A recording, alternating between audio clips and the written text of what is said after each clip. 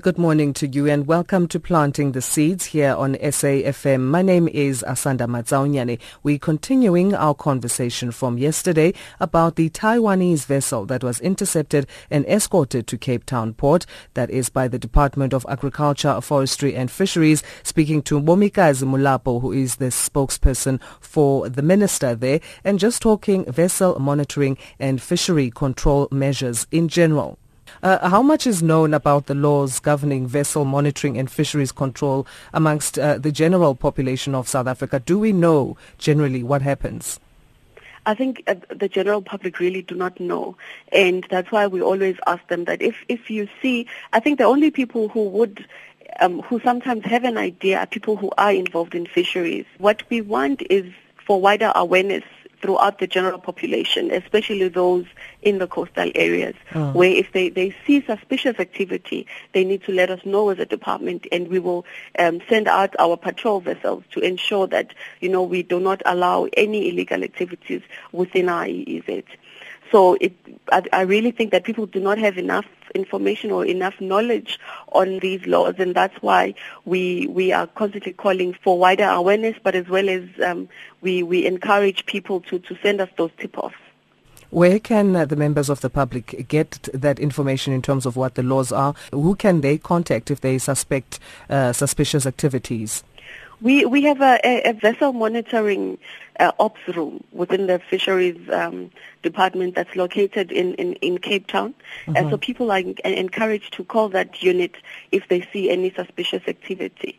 But I mean, if you just read up on the MLRA Act, which is the Marine Living Resources Act, all of these details are in there, but we are available as the department responsible for looking after our fisheries for anyone who requires any additional information on the laws that govern our oceans and how they can get involved and how they can send us tip-offs and that kind of thing.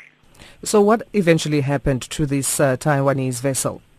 They appeared in court on the 14th of September and were found guilty indeed of having been in our waters without the required permit and having the fishing gear and bait on board. And they were fined an amount of 100,000. We then lifted our seizure notice on the vessel because our part of the case was completed. But as I had mentioned before, we have SAMSA who also do their own inspection on these vessels. And they have only yesterday issued paid the fine yesterday, which was about 320,000 rands on SAMSA violations. So in total, these vessels have paid an amount of about 420,000 that it has been fined by South African authorities, and they will now sail to wherever they were going to.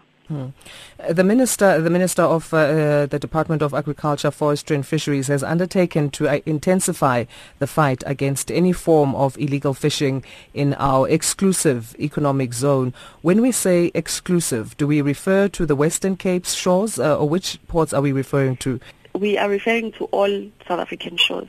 So the entire coastline, which is about 3,000 kilometers, covering the four coastal provinces.